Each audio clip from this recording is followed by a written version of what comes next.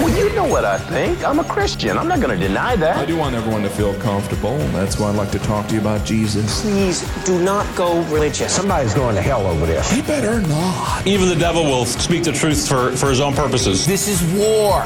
Accept it. Back to Jerusalem podcast. Yeah, I'm back, and I'm armed with righteousness. With your host, Eugene Bach. He just seems like he's got it all figured out. He's a righteous dude. Yep.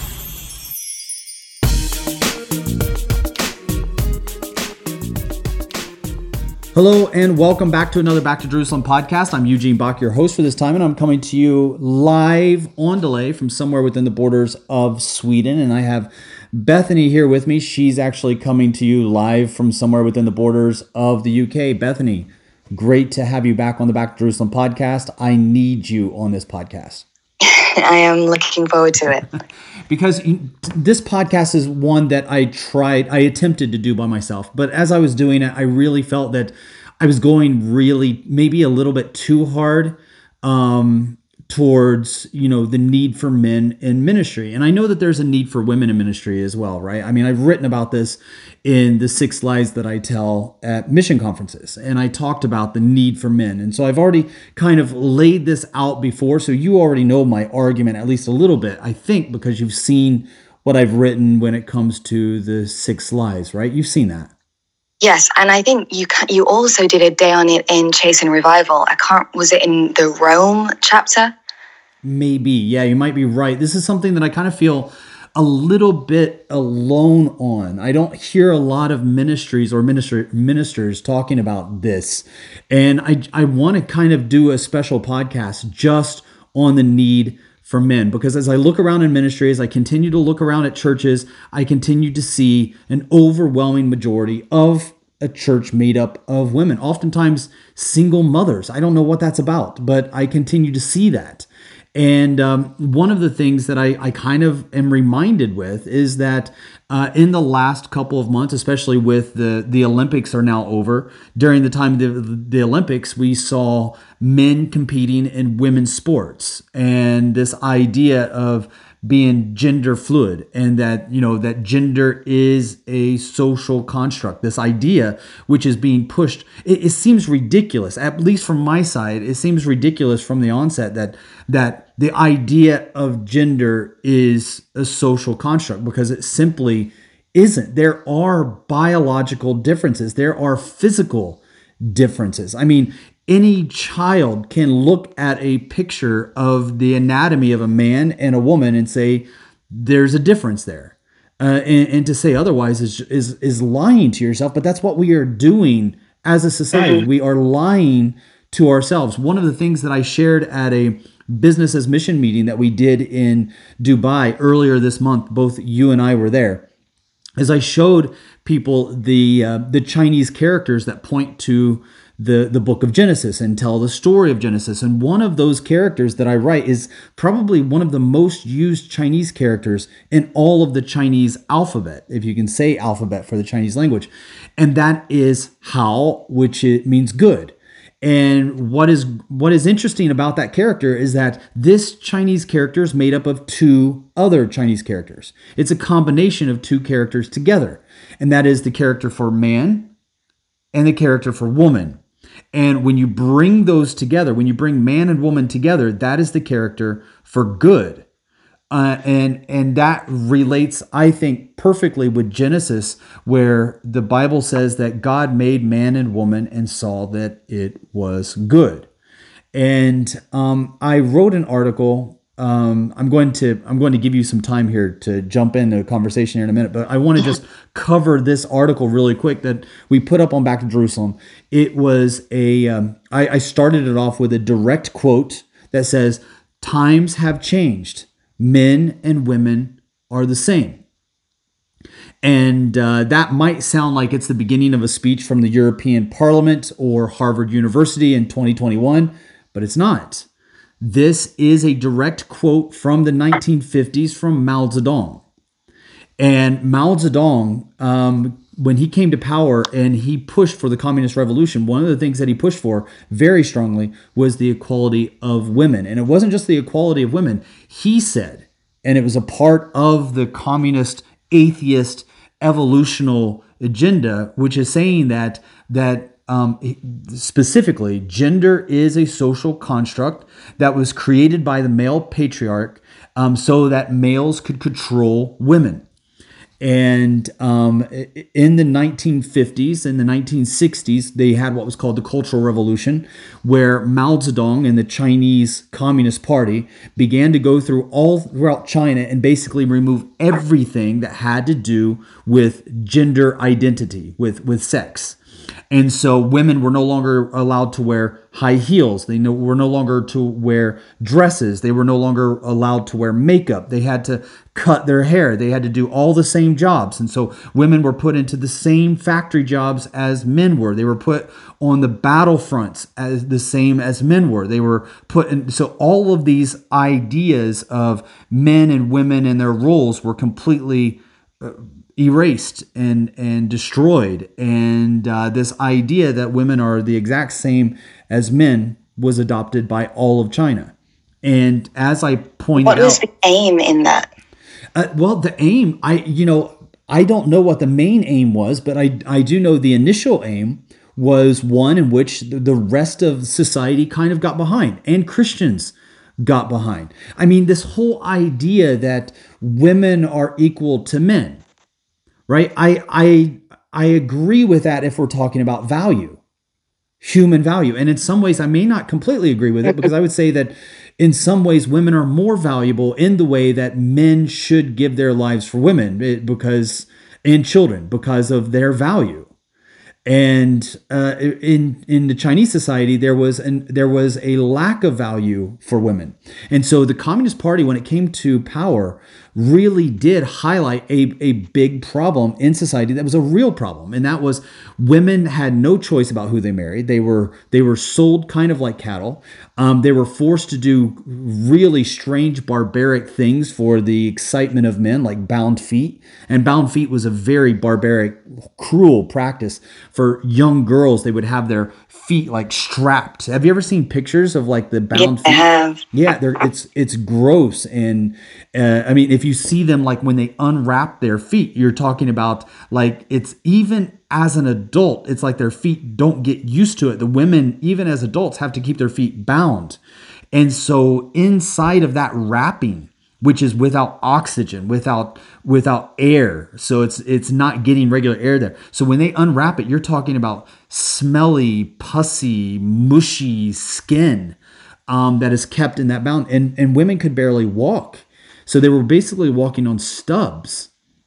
And if women that did not bound their feet and they were from a more respectable family, the husband, the mother-in-law for the bride-to-be would inspect the feet. And if her feet were not bound, the mother would not allow the marriage to go through.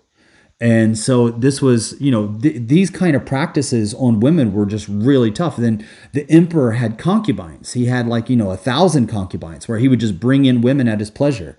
And these women basically served one goal, which is to not just pleasure the emperor, but also to provide offspring for the emperor.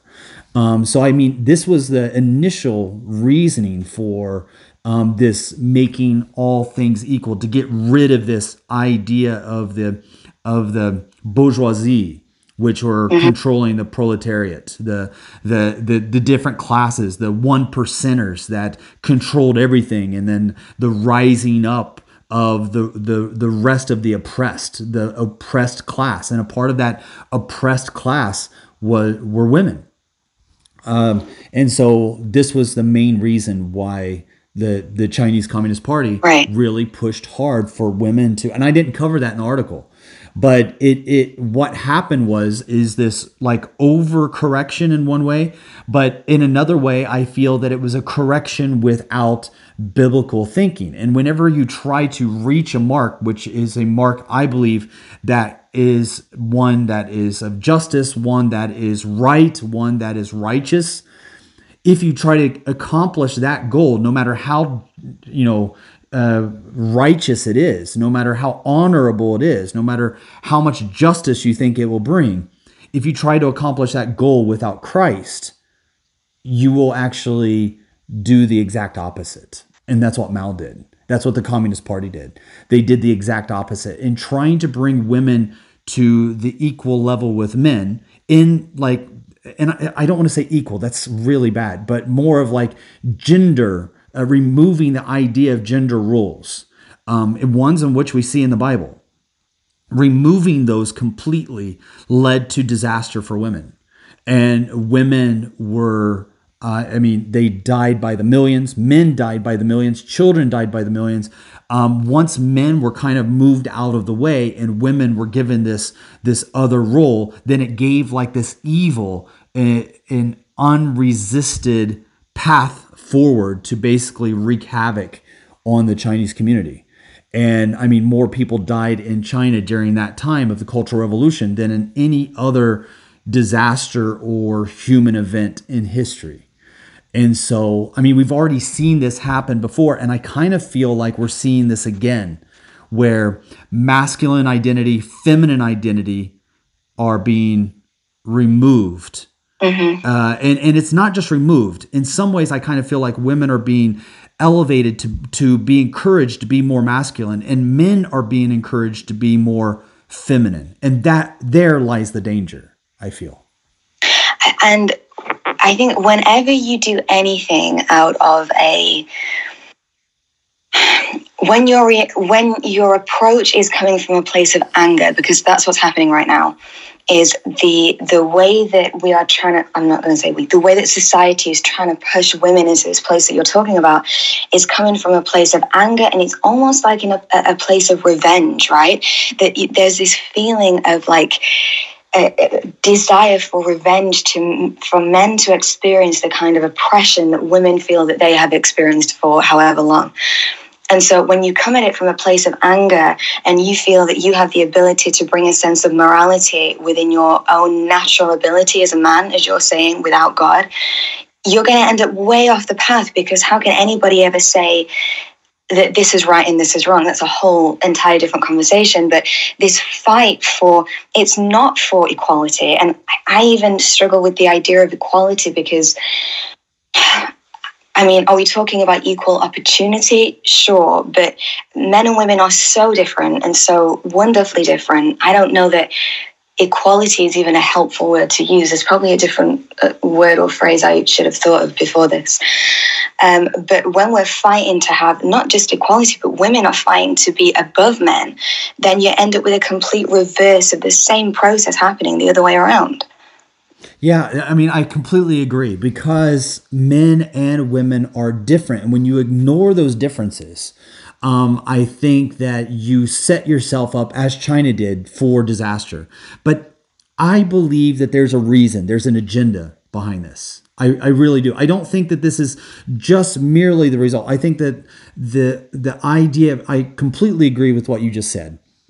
When we see injustice, when we see women being treated unfairly, when we see anybody treated unfairly, I think that there is a desire to react that would like to see perpetrator and anybody associated with perpetrators to be punished. I mean, that's what we saw with the Black Lives Matter thing, right? That's exactly what comes to mind, is this idea that not only do you want to see equality in the races, but there's so much anger. You're coming at this with so much anger that your organization is based on the idea of exalting one race above another, which is racism. You want to start making decisions based on racism. You want policies to be made based on racism. And Black Lives Matter is a great example, because it's not just about racism, it's about sexism. So in Black Lives Matter, if you go, now they've changed their page.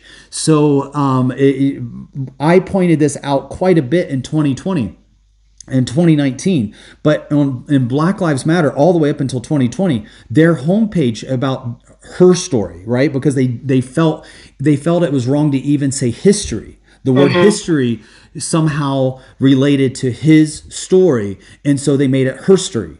And so the herstory page of Black Lives Matter talked about male patriarchy and how men were not needed. They were not needed in the home. Patriarchy had set up a patriarchal system even in the families, that fathers were not needed in the home. And this is exactly what happened in China, by the way. Once men were pushed out of China, what happened was the state came in and became the father for families, and children were being raised by communities.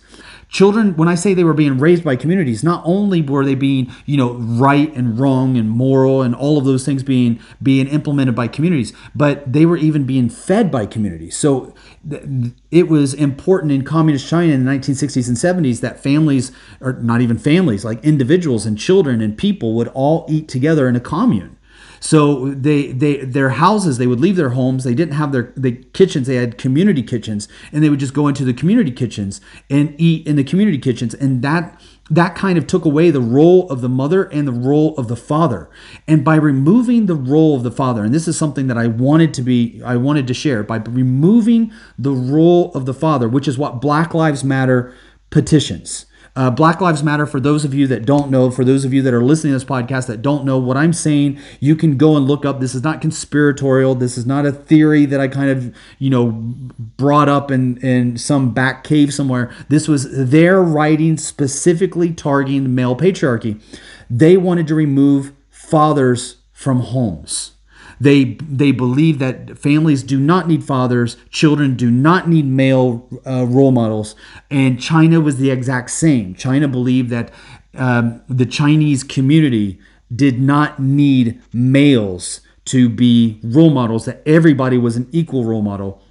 And once they removed the father from the home, it was game on. Like the Communist Party was able to just go in and rape and pillage all the families inside of China. And I use that term rape and pillage not just to be descriptive, but it was literally happening in families throughout China. Women were being raped. They were dying by the thousands. They were selling off their children. They were eating their children. They were dying. There was so much misery. I've written quite a bit about the Cultural Revolution inside of China together with our underground house church leaders, and wrote about their experiences. And their experiences are horrendous. I mean, they're really vivid reminders of what happens, I believe, when fathers are removed from the families. You still there? Did I lose you? Sorry, I lost you a second. Yeah, no, I can hear you now. Okay, great. Yeah, so I was just saying that in China, men were being removed from families, and that's very much what Black Lives Matter wanted to do. Black Lives Matter was founded by 3 lesbian women that were almost on this anti-penis embargo, and they wanted to completely remove all fathers from families, and they want to remove the differences. And men have been told, I think recently more so than ever in my lifetime, that there are certain male ideas or male characters, I should say, not ideas. There are certain characteristics that represents toxic masculinity, and this has been a common term that has been used quite a bit. We've been seeing it not just in the news, not just in our entertainment, but also in marketing. So Gillette, which used to have the saying that said Gillette, the best a man can get, came out with the idea that, masculinity is toxic.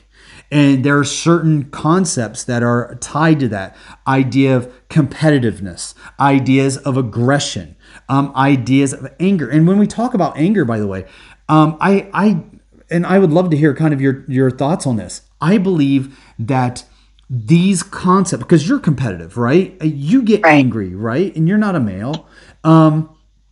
Do you associate those concepts or those characteristics only with men, or do you think that they're greater in men? Do you think that they're equal in men and women? What is your thought when? Because I do not think that they are only in men, because as you say, those thanks for pointing that out. Those 2 things are in my personality for sure. But as you and I have talked about before, so for those that don't know, I grew up with 2 older brothers. Now, there's a part of me that is inherent, right? There is an inherent character, there's an inherent personality within me that is largely shaped by being a woman, but it's also individual. But had I grown up with, let's say, two sisters, I think I would have been far less competitive. Having two brothers definitely made me more competitive. So maybe that's to say that, yes, I think they potentially are greater in men. Or maybe maybe the outworking of them looks different. Yeah, that's good, because the reason I bring that up is because aggression, competitiveness, these are two characteristics that are associated with men, and with that being said, in China, competition was made illegal. It was illegal to compete. So, for instance, Yao Ming, for those of our audience that are familiar with NBA, the basketball sport in the United States, NBA, one of the big known NBA stars is Yao Ming. Yao Ming's mother and father were both basketball players for the Chinese national team, and the Chinese government arranged for the two of them to get married. But before they got married, Yao Ming's mother was one of the Red Guards in charge of punishing and humiliating and beating her basketball coach for implementing into her the idea of the bourgeoisie to compete. So this idea, even for the characteristic that's mostly associated with males, is this competitiveness.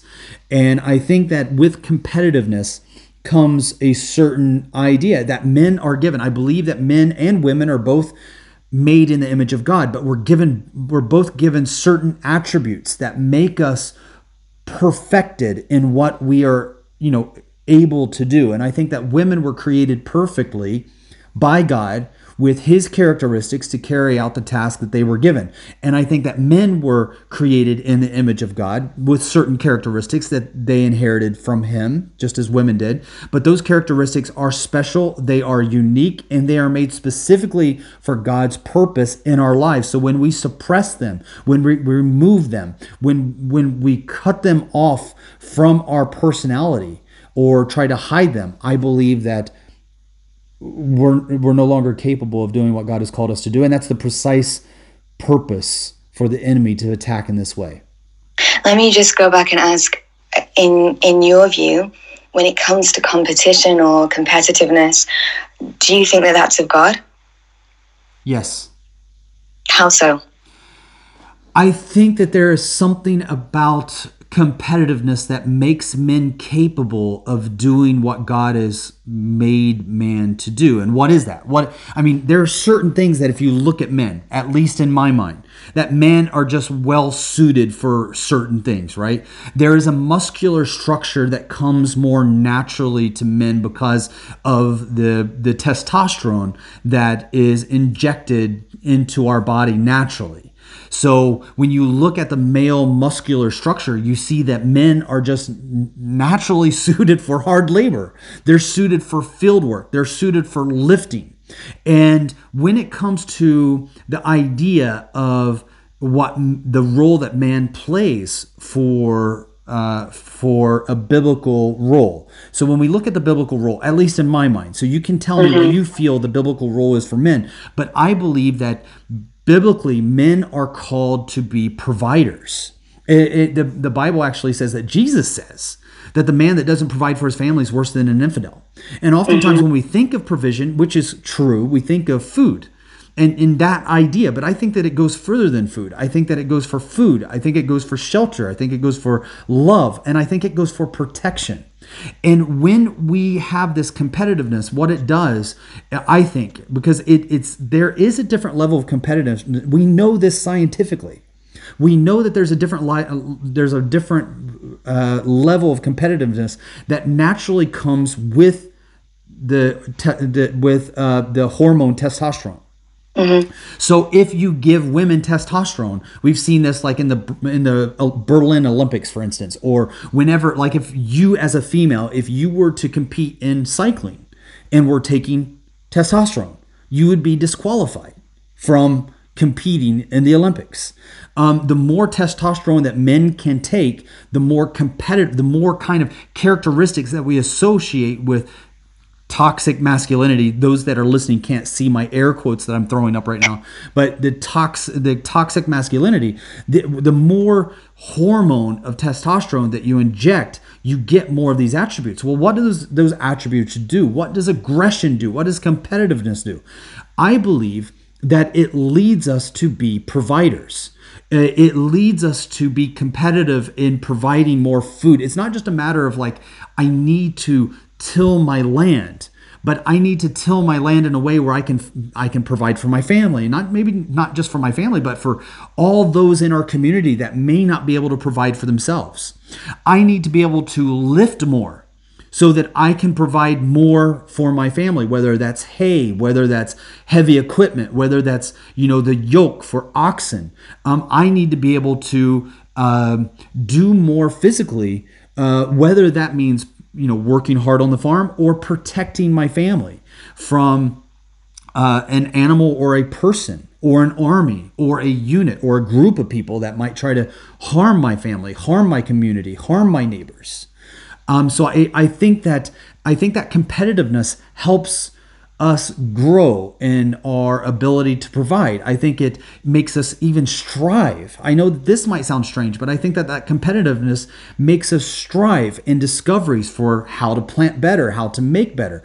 It's almost innate in us. I mean, you might have seen it from your brothers. I don't know if you had the same desire or not, but I grew up with two little boys, and at one time in my life, I used to be a little boy.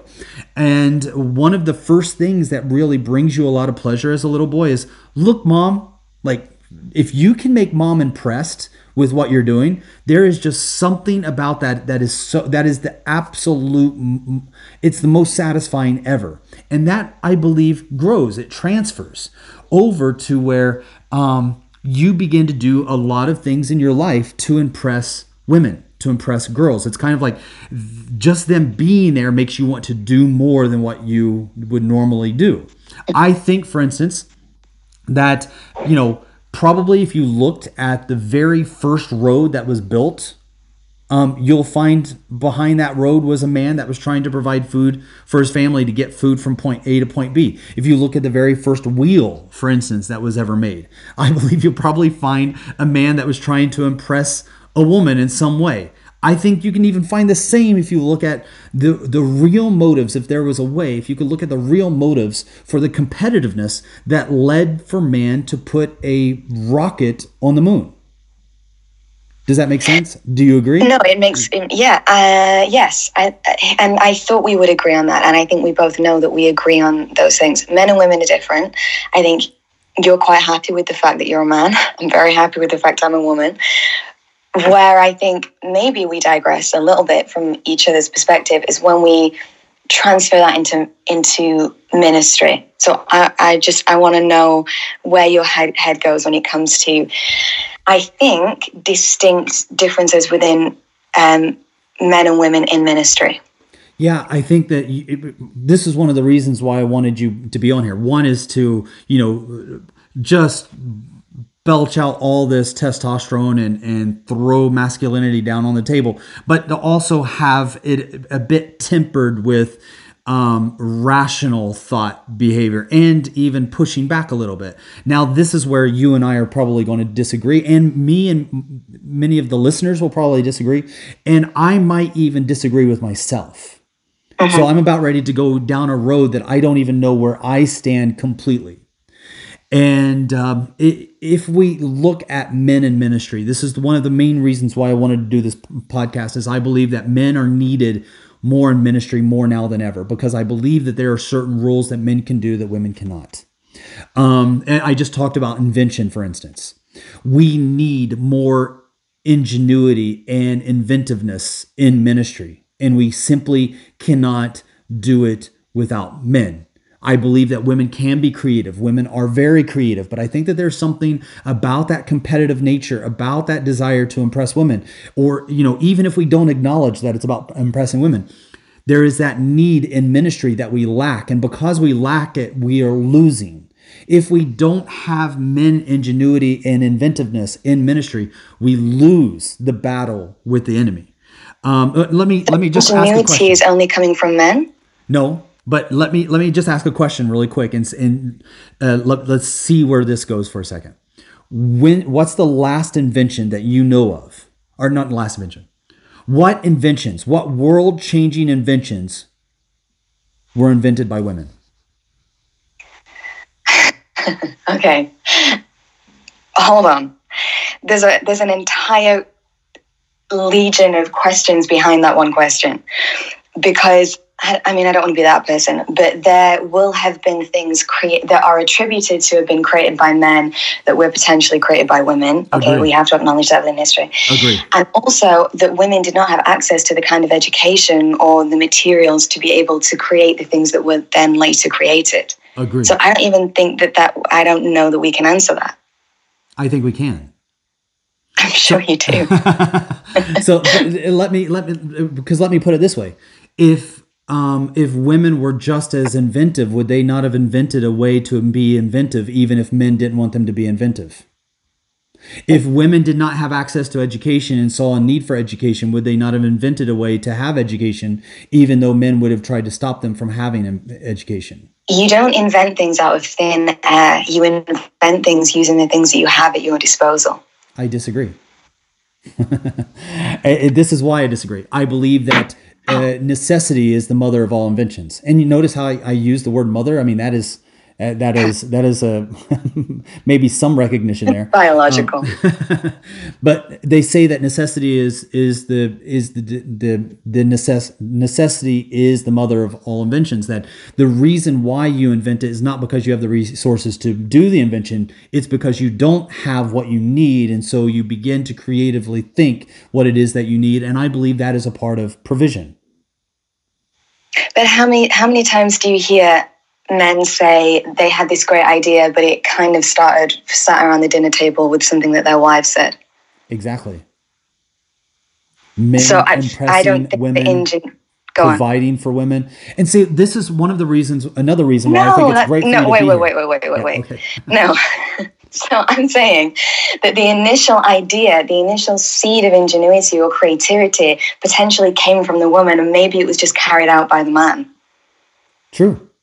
But isn't that true with all things? For instance, what country can you name in the world that was started by a woman? Yeah, right. That I will concede, but that's nothing to do with ingenuity. It doesn't? Because what I would say is that there are probably a lot of men who never even thought about conquering a nation. But they had a woman that was with them that said, I think you can do it. I think that you should do it. Mm-hmm. And maybe even a feeling that they would feel as they would feel a bit feel as if you were not good enough if you didn't do it. And so therefore that created an obsessiveness. I think that's another male characteristic in the way that men can be obsessive over a singular idea and like a dog with a bone, just not let it go. And so when it comes to inventions, there is something that we have a guy right now that you know very well from Holland. He and his wife are a part of the Back to Jerusalem team. And that guy is married to a very clever, intelligent individual. And by the way, I'm not saying any of this has to do with intelligence at all.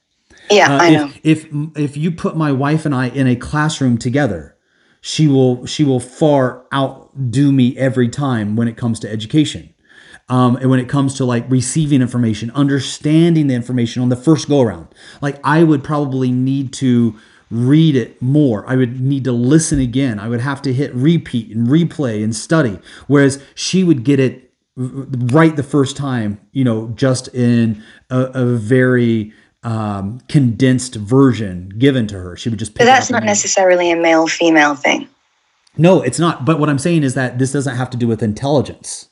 This doesn't have to. Right. This doesn't even have to do with receiving information. And so, the guy that we have from Holland that is able to do a lot of the inventions that we use today, he is constantly in his shop.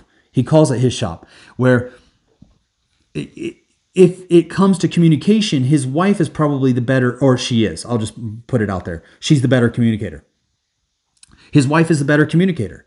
In fact, I believe that he might even have like a stutter in his speech when he speaks.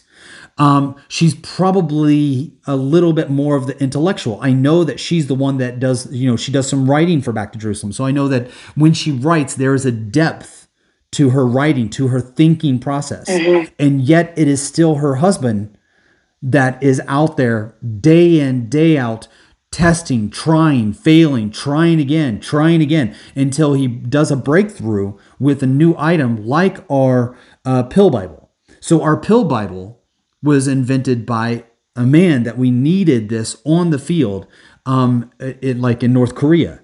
That hologram Bible that we use was invented by this guy. His wife has the intelligence, but there's just something about the innate characteristic in her husband that drives him obsessively.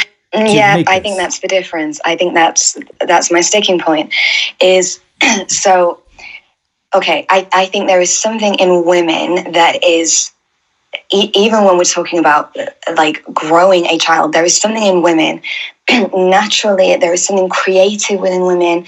There is something that I think has the desire to create.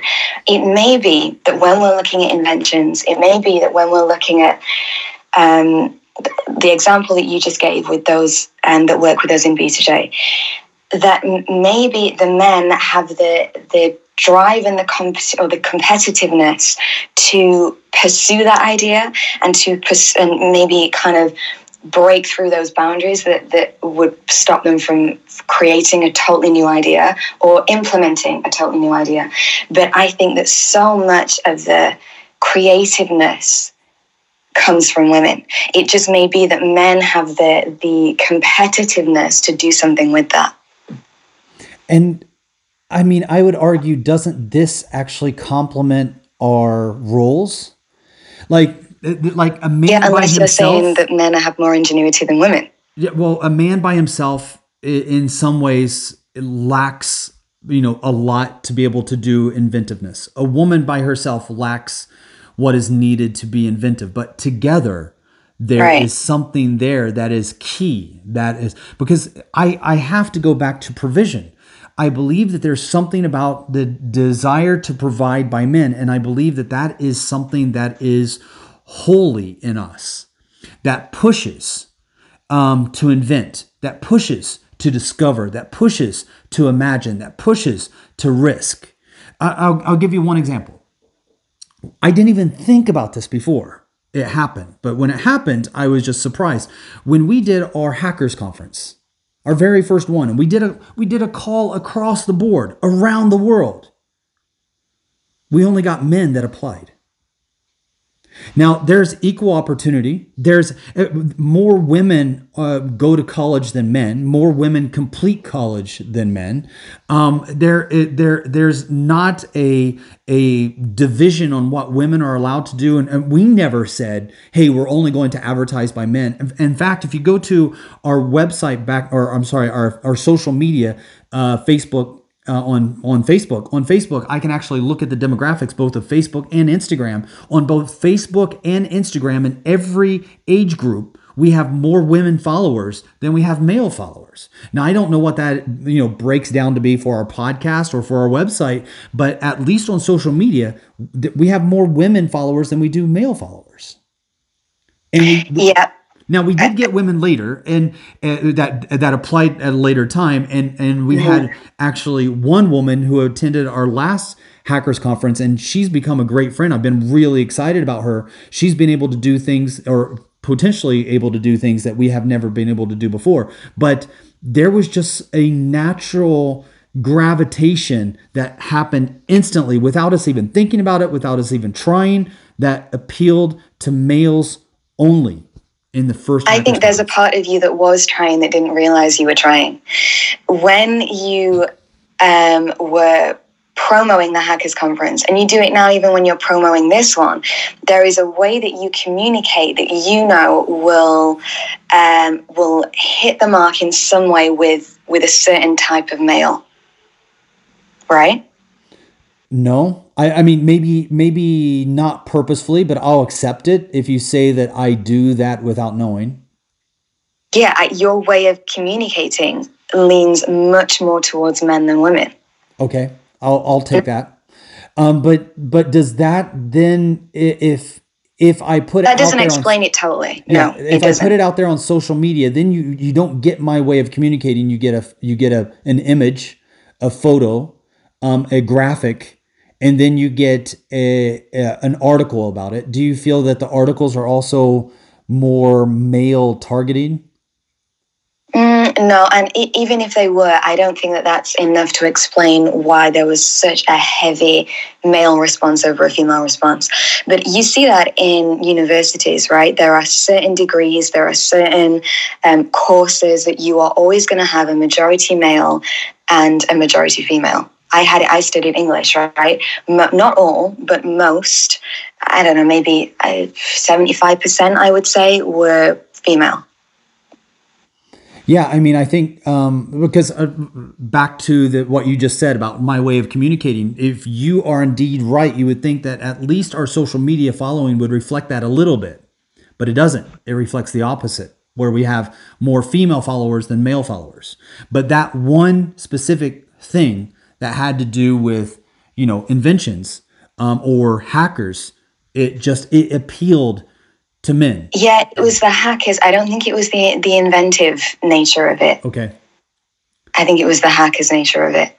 Well, yeah, and I could, when we look at the idea of gender inequality, or the idea of men and women being the same, when we look at careers, you just talked about careers. When we look at careers, yeah, we can look at the STEM fields, the science and technology and mathematics. We can look at those fields where males dominate and say, well, that's just because men have had more exposure. Those that have communicated more in the way that a male would communicate. Those kind of things. But actually, when we look at other things as well, like the most deadliest jobs in the world, men die. I'm going to pull this figure out of my butt. It's not real, but it's pretty close to being real. Men are more likely 9 times out of 10, 9 to 1, are going to die from dangerous jobs more so than women, because they choose jobs that are more dangerous. They also choose a lot more jobs that are illegal. Women are less likely to choose illegal jobs. They're less likely to do things that are illegal. I mean, even today we have a lot of, freedom for women, yet there's something in men that do things illegal that makes them wind up in prison. So prisons are overwhelmingly filled with males. And when I say overwhelmingly, it's something like less than 5% of prisons are made up of females. So there's something there. And so when I talk about hackers, maybe you're right, just the idea of being a hacker, maybe the idea of doing something illegal appeals more to males than females. Or even just rebellious. And I resent that. I resent the fact that men are more rebellious than women. I wish that we had more women that signed up to the Hackers Conference. And I wish we had, even if you look at our core team, right, at B2J, there is not an even, they're kind of, even, so when I think about when we were together in Dubai, the team that was there was much more male than female within B2J. Wait a minute. That's true. I have to disagree. In Dubai, that was the case. Okay, so me, Pastor Al, Dwayne, Will. So there's 3 males. Who's another male for B2J? Tim. I count Tim. Okay, Tim. Yes, you can count Tim. So that's 4. Stone. Who? Stone. That's 5. Okay. Who else? Yeah, that's it, I think. Okay. Then we had Belinda. Me, Christy, Belinda. Christy. That's it. I think you're right. Okay. Yep. We had more males. I feel like I'm surrounded by a lot of females. So, Because I mean, we have Christy in Canada, and she does share a role with her husband, but she really is probably the more active of the two in some ways. Then we have you running the UK office, Stone for the South Korea office. We did not count Sergio for the Brazilian office. Oh, right. We have, so yeah, you're right. We do have probably 60-40. And our conversations, I think, lean more to male conversation. I would agree with that. My wife prefers it that way. But that's why we're all there. What makes a male conversation a male conversation? Is that a social construct? Right. Well, okay. So let's think about, I'm going to get so much. Okay, this is just my opinion. Are you adequately representing women? I'm the worst person. I don't know why I'm here representing women. You know I'm not a good representation. You know that. But if I think about churches, which we probably should get onto, and I think about men's meetings and women's meetings, right? Often churches will have this divide. Well, they'll kind of have a men's night on a Wednesday or whatever, and then they have women's meetings however often. Those meetings, I can guarantee, will look completely different, entirely different, night and day. Good or bad? What do you mean? Do you think that they look different for good reasons or bad reasons? Both. And also, again, I'm the worst person ever, I think, for this. I don't think that you are. I think that you are coming at this from a very rational place. And I think that you and I would both agree with the fact that if you have too many men in a meeting, you need to bring in some female voices. It just makes things better. Not for a men's meeting. I do. I'm not for a men's meeting. I'm saying if you are leading an organization like Back to Jerusalem, and you have too many men, I feel that you are missing something. Yeah. If you have too many female voices, then I feel like you are missing something. Like I think that there is that idea that back to that Chinese character of good, that the balance of male and female, the yin and yang of the sexes, really does bring about a better perspective. I don't think man by himself is made in the image of God. I don't think woman by herself is made in the image of God. I think it takes both characteristics of what has been given to males and what has been given to females in order to most accurately represent the image of God, that together.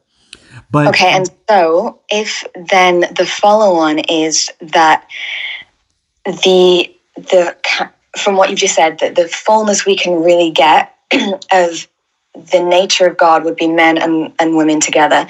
Would that not then mean that in every area of church, if you had that, you would have the same thing? You would have the fullness of, not the fullness, that's terrible, but an understanding of the full nature of God if you had men and women in all areas of church. What do we mean by all areas? You don't think that. Because I don't think that. Yes, and this is where I disagree with even myself. I disagree with myself on this. And let me just jump directly to what I'm talking about. I don't believe in women. I don't believe that the Bible allows me to embrace the idea of a female pastor. I believe a co-pastor, maybe, but not a pastor. Now, come on, no, you're sitting on a gray line there. Okay, what do you mean? Well, the reason I say that is because oftentimes men and women minister together. The pastor and his wife minister together, and there are pastors that are male that will say that and they'll refer to their wife also as a pastor. The pastor that I have, Bishop Anthony Williams, will refer to his wife as being and by the way, Bishop Anthony Williams and I disagree strongly on this. So even my own mentor, say what they think, say what you think. Yeah. So my own mentor believes that, women can be pastors. I do not. I do not believe that the Bible teaches that. I have gone around and tried to make the argument for it. I have to fall on the side of what I understand from my own understanding from the Bible, that I just don't see that women can be pastors and provide pastoralship over a church. With that being said, I support and work together with and help churches grow in China that are run by women.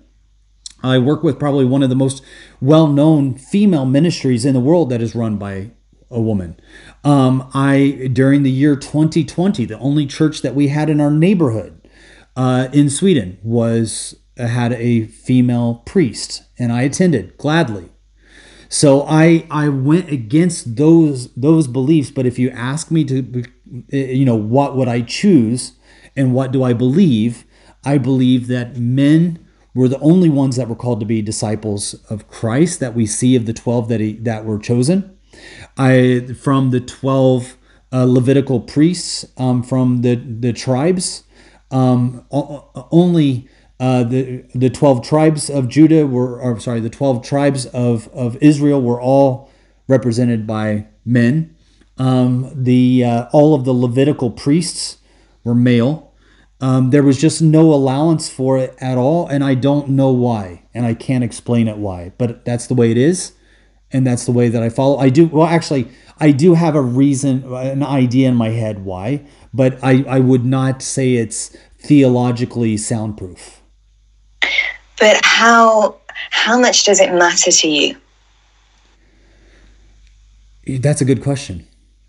Because if it really mattered to you, you would not have gone to that church in Sweden for the amount of weeks that you did. I did, because it was the only church available. It was more important for me to be in the presence of God than for certain formalities to be followed. But that's because you don't believe it to be crucially important. That's true. Or you would have found another church. I do not find it to be a salvation essential. That's why I work together with those that believe differently than me. That's why I still consider to be my father in the faith. Bishop Anthony Williams, he was my mentor. He was, the person, he and First Lady, which is what we call her, call me their son, their spiritual son. And they would disagree with me heavily on this. And we've had openly, I was in charge of teaching Sunday school at our church for the adults, not Sunday school for children, but Sunday school for the adults. So I taught adult Sunday school, which was like the more in-depth, deep diving into the word before we went into the Sunday service. And I taught about this. I would love to see you teach a kids Sunday school. That would be such a disaster. I would love that. Yeah, I think it really would be. But let me throw something out there and see if you agree with this or not. But I believe that women have a very strong role at the moment that is not being fulfilled, and that is to encourage men to follow God. I believe I've seen a lot of encouragement from around the globe, from men and women encouraging women to follow God, but not a lot of encouragement coming from women towards men to follow God. What? No, you don't see the same thing. No. Where are you getting any of that from? I feel like there's a silence. There are crickets. There is a lack of this feeling of women wanting more men to join the church or have men to follow in the footsteps of men. Where are the men who want women to join the church? I believe that there are a lot of messages that are given, like on Mother's Day. There are books that are, given about, women that are to, fulfill their role in the church. I believe that there's a secular impact. I believe that there's a secular impact on the church that is following along what we see like in universities, what we see in workplaces, what we see. Maybe I feel it a little bit more because, right now as an organization at Back to Jerusalem, we have a very strong, my wife thankfully has been pushing back against this a little bit. There's been a very strong push on Back to Jerusalem to have a woman on the board of Back to Jerusalem. And we would love that if it takes place organically, but we're not doing it. We don't want to qualify someone to be on the board for B2J just because they have a vagina, right? So it's not just, you don't just get on just because, you fit a certain role, whether that role be racial or I can't say sexual, right? whether it's genderical, that's not a word, right? Whatever. We just don't feel like that is a qualification for you to be on the board. And that push comes very strongly from, I believe, from the secular side. So my son, for instance, right now, both my boys are in university. And we know that they would have gotten a lot more just because at least my youngest son went to the STEM areas, so he's doing engineering. If he would have been a female studying engineering at the same university, the amount of money that he would have gotten would have been insane. My son right now, who is applying to be an officer in the Marine Corps, they would have been begging him to join the Marines as an officer had he been a female. But because that both of them are male, the amount of competition that they have to go through is absolutely insane. I tell them just suck it up and do it anyway. It doesn't matter. But I feel that secular side is impacting the ministry side as well. And I feel it directly being involved in the leadership of a worldwide ministry. That's where I feel it's coming from. Anything to do with secular influence, personally. I think that the desire for potentially a female voice on the board is what you actually agree with. I do. Which is that to have male and female brings a much better balance.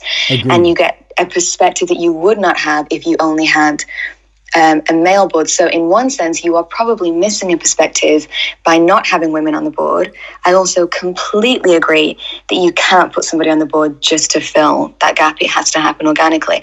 But I don't think it's anything to do with secular influence in that example. I think it's purely to get a better perspective on the decisions that are made. Agreed. Everything that you said is completely true, which is why my wife is at every one of the board meetings. So she's not a voting member, but she has a voice. Which I is not the same. And I completely agree. There is a need for a female voice on the board. And we pray that God will bring that. That is something that I feel that we need. But it's not something that we will do based on gender.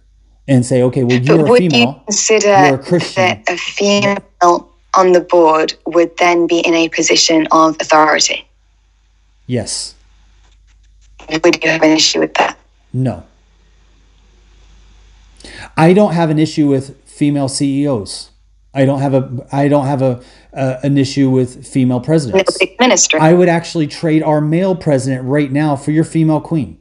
I would take your female queen over our president to become the next American president in a freaking heartbeat. We're talking about ministry. But when it comes to ministry, then it's different. But this is ministry. Yes, but there's something about being a pastor that is different than being on the board. When we are part of a board... authority position, it's being a pastor. Yes. Right. What's making that so different for you? That in some ways the pastor is basically a shepherd. And the pastor, in his shepherding, the church is almost like a home in the way that there are not children. I wouldn't call them children, but in that pastoralship, there is a type of father-like role. And I'm only explaining my own ideas here, however wrong you might think they are, or anybody else listening to this podcast, which is different than someone who is on the board for a ministry or a mission organization, where I believe that God has called man to lead his home, that I do not believe he will reverse that role for the church. I don't know that I have a strong opinion on the men and women pastor thing. I don't know if I agree with you or disagree on that. I don't think that we disagree very much when it comes to men and women in ministry. I think your only push is when it comes to pastors. I don't know that it's ministry for you. That's true. Yeah, ministry is probably not the right word. I think that if we narrow it down, it is more of that pastoral role, which is different. It's being the head of the church, right? Yes. And Christ is head of the church. And right. so I believe in that, in that role, if we are to look at it almost like a pyramid, Christ is head of the church, but man then represents Christ for the home, for the father, the mother, the children kind of thing. We see that role played out quite often where God is the father, where Christ is the groom. We notice how we never see Jesus as the bride. I don't think that's by coincidence. I don't think that that's for power of illustration or story. I think that there's something there that is innate in men and women that connect to the idea of Jesus being the groom and us being the bride.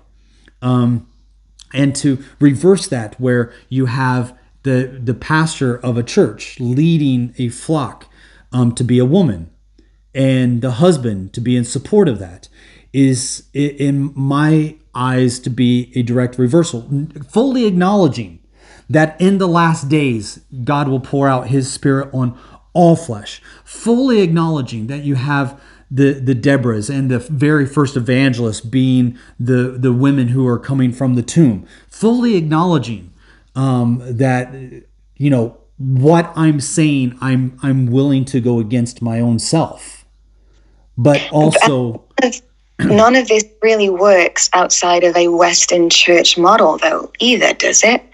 Because to say that you have a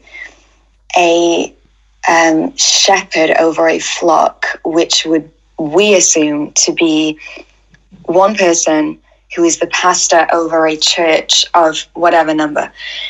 When you start taking that away from a Western context, which you know very well, does that work quite as well when you're in house churches or you're in a different model to the Western church? Yes. And I would say it even works well in non-Christian settings. Notice that nobody is trying to compel Muslims to have their males step down and allow more women imams. It doesn't exist. Notice that even in Tibet, women cannot be lamas, or the Dalai Lama cannot be a woman. Notice that among the Hindus and the Buddhists and the Muslims, and even with communism itself, that Mao Zedong was trying to claim that all men and women are equal, yet all of his top officers were male, and women were still, the only women that were allowed to wear makeup and dress up were those that were brought in as his private troop to personally please him. Yeah, and I look at all those examples and go, let's not do that. Yeah, but what I'm saying is that the enemy allows this structure to take place, the structure where the male holds the stronghold, in order for him to do the attack. But he cannot take away from the house that it has watchmen on guard. So in many ways, this whole attempt in Western society and among the communists and among everybody that is trying to make males more feminine, I believe, is the enemy's attack to try to make males to walk away from their role as being a provider. And one of those provisional roles is to protect. And if you can convince the Christian man to step down, if you can convince men within Christian society that they need to become more feminine, if you can convince them that their characteristics that were inherited by God, even that which is of anger, like when we think of anger, we think of, men being very destructive in their anger. But I would argue that that is someone that is led by the enemy, someone like a Fidel Castro, like a Kim Jong-il, like a Hitler. Individuals that are the most destructive are usually men. And the people that can stop those men are usually men. Right now, let me ask this. Where are all the men in Afghanistan? Because the men that are evil are having a completely open field right now? Where are the men in North Korea? Because the men that are evil have a completely open field right now in North Korea. When godly men step down from that role, which I believe anger is also part of, not spontaneous anger, not emotionally driven anger, but disciplined anger that is combined with strength, that is also combined with discipline. Discipline is so key for the Christian man. But that anger and that strength, I believe, is supposed to be unleashed on those carrying out evil.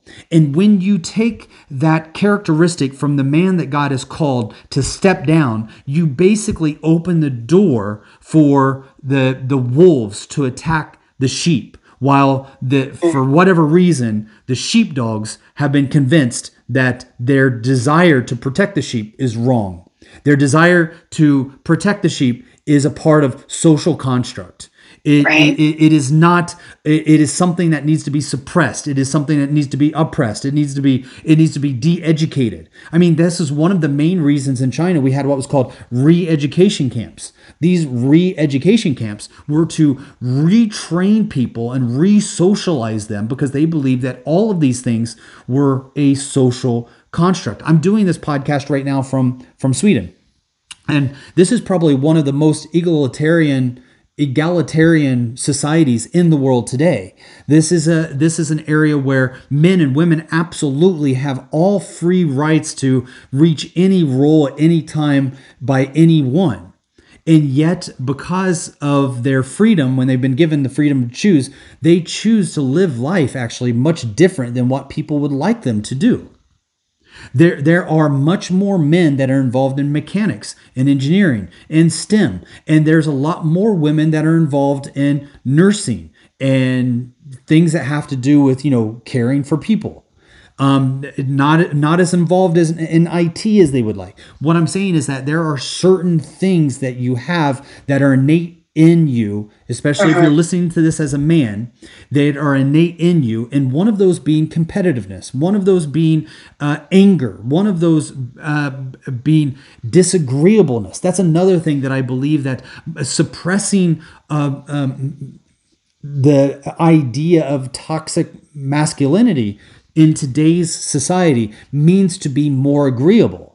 And disagreeableness is often associated with males. But I would say that in a society where agreeableness is embraced too strongly, you get a lot of really bad, stupid ideas that are imposed on everybody because there are just not those individuals that are wanting to be, you called it out, I think, pretty well earlier when you said being rebellious.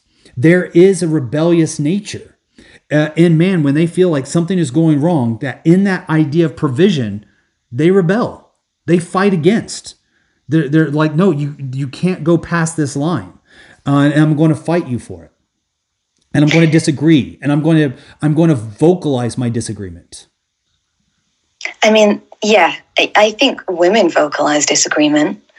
But when it comes to rebellion, I think there's a difference. I mean, you said that especially in men, there are innate characteristics. There are especially in women too. I think women have equally strong innate characteristics from God. And this is what gets my back up so much. And it doesn't take that much, but when this conversation is happening from society, when the world is saying that we need to eradicate these, not just eradicate these gender norms, but that women almost have to become above men now in retaliation. It's and to do that, which makes no sense, we have to almost become like men. So we have to be aggressive, right? And we have to be all of these things that you're talking about.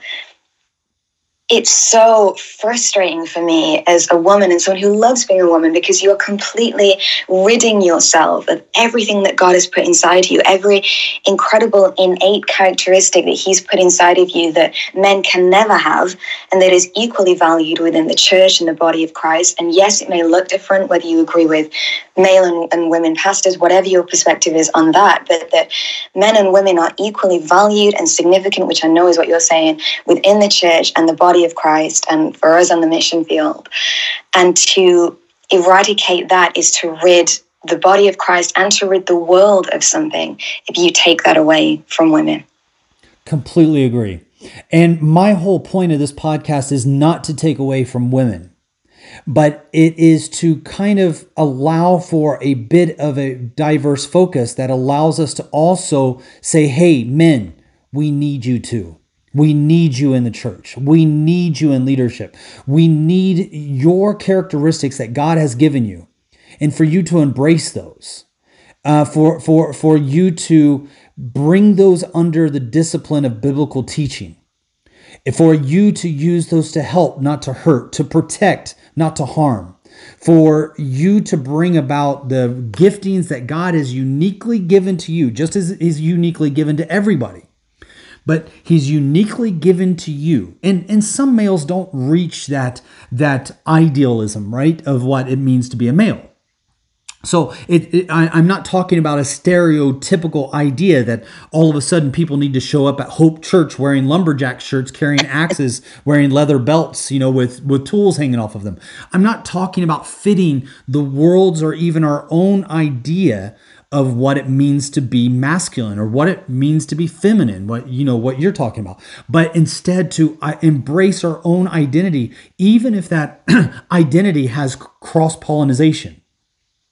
There are certain things about myself that I would consider, and the world would probably consider to be more feminine, that I embrace as a male.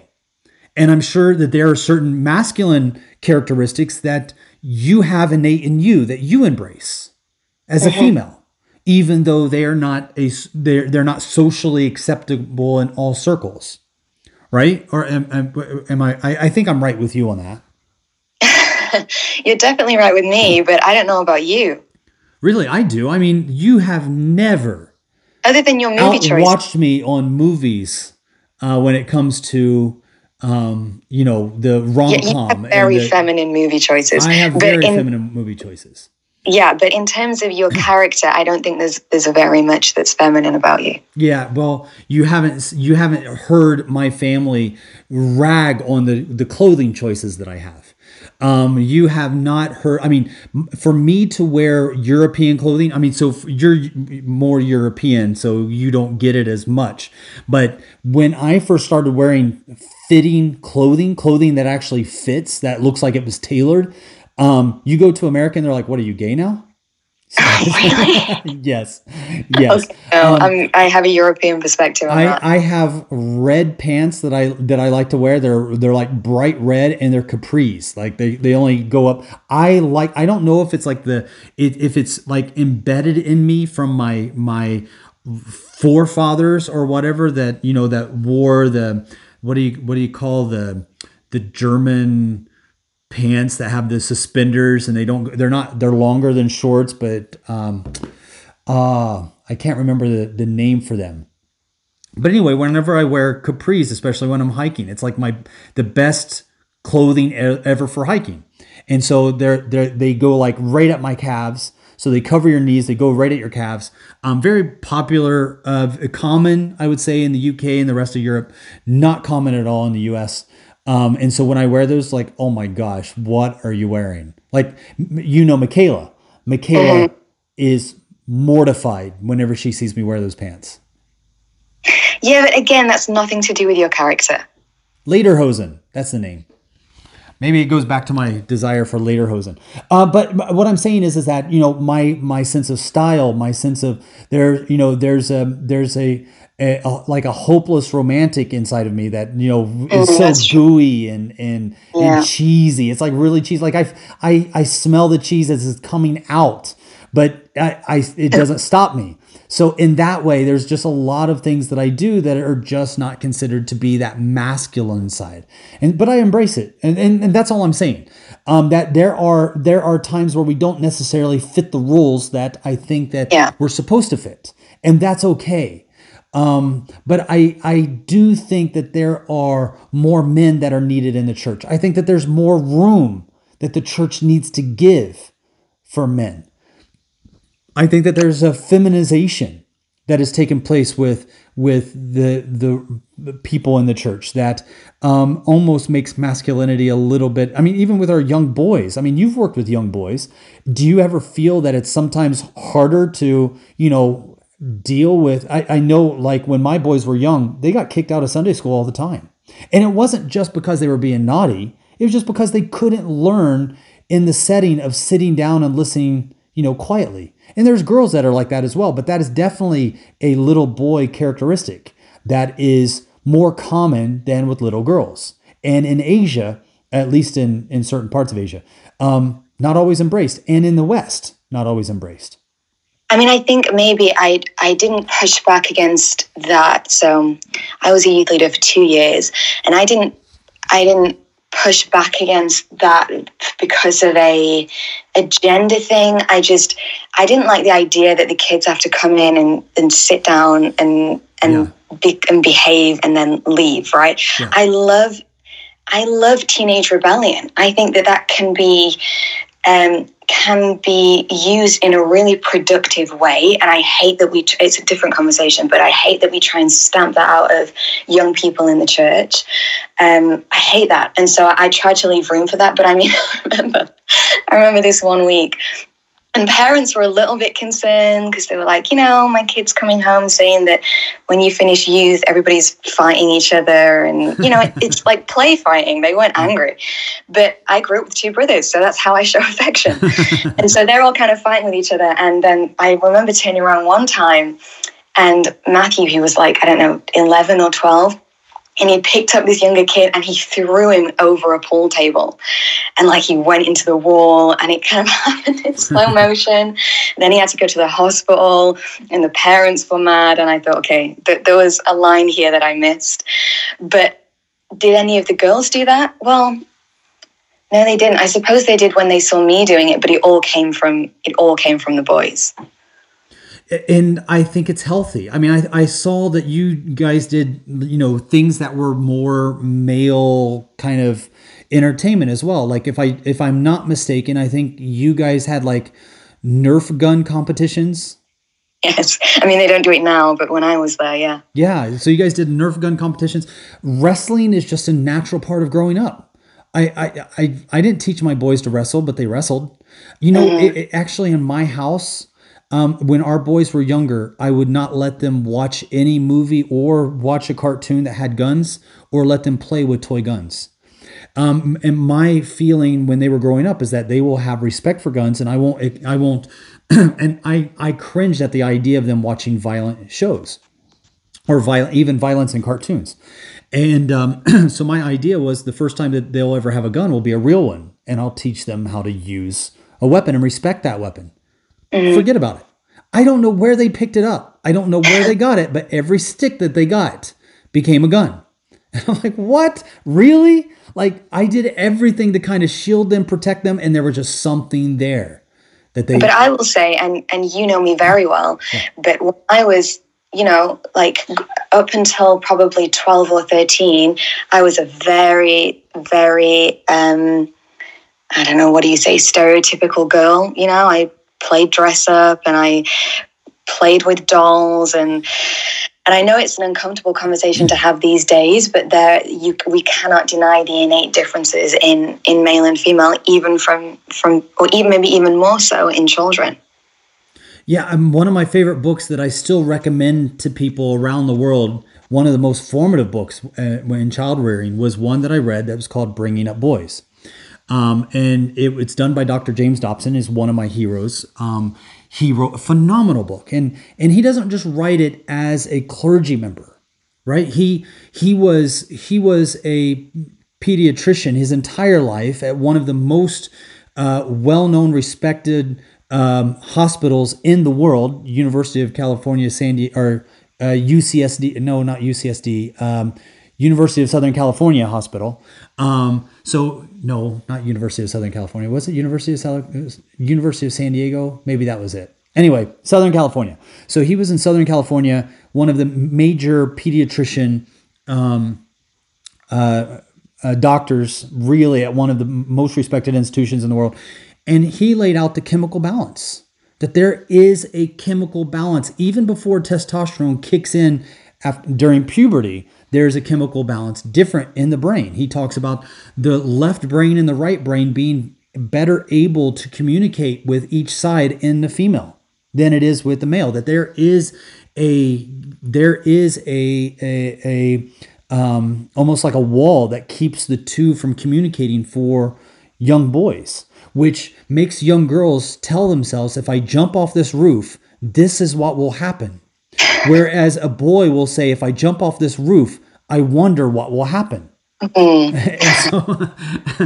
so there's this, there's the ability to, think longer term. There's an ability to communicate. There's an ability to, there's just differences between both boys and girls. Now, that's generally speaking. There are, on the spectrum, young boys and young girls that go both ways. But the general rule, according to our biological makeup, is different.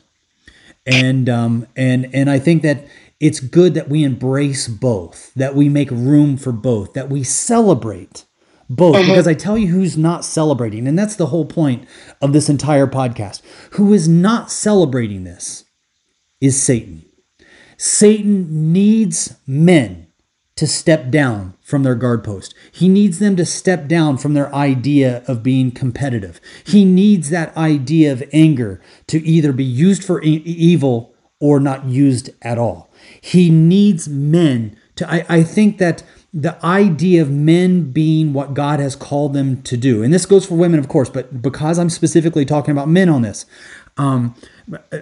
when men become what God has called them to be, there's nobody more fearful than the enemy. And the enemy sounds his trumpets through us.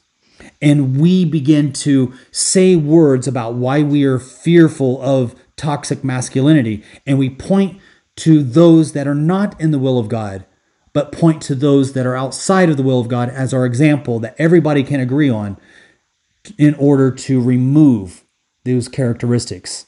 That I believe that women, if there are women listening to this podcast, I would implore you, beg you to please make a cry for more men to be involved in your church.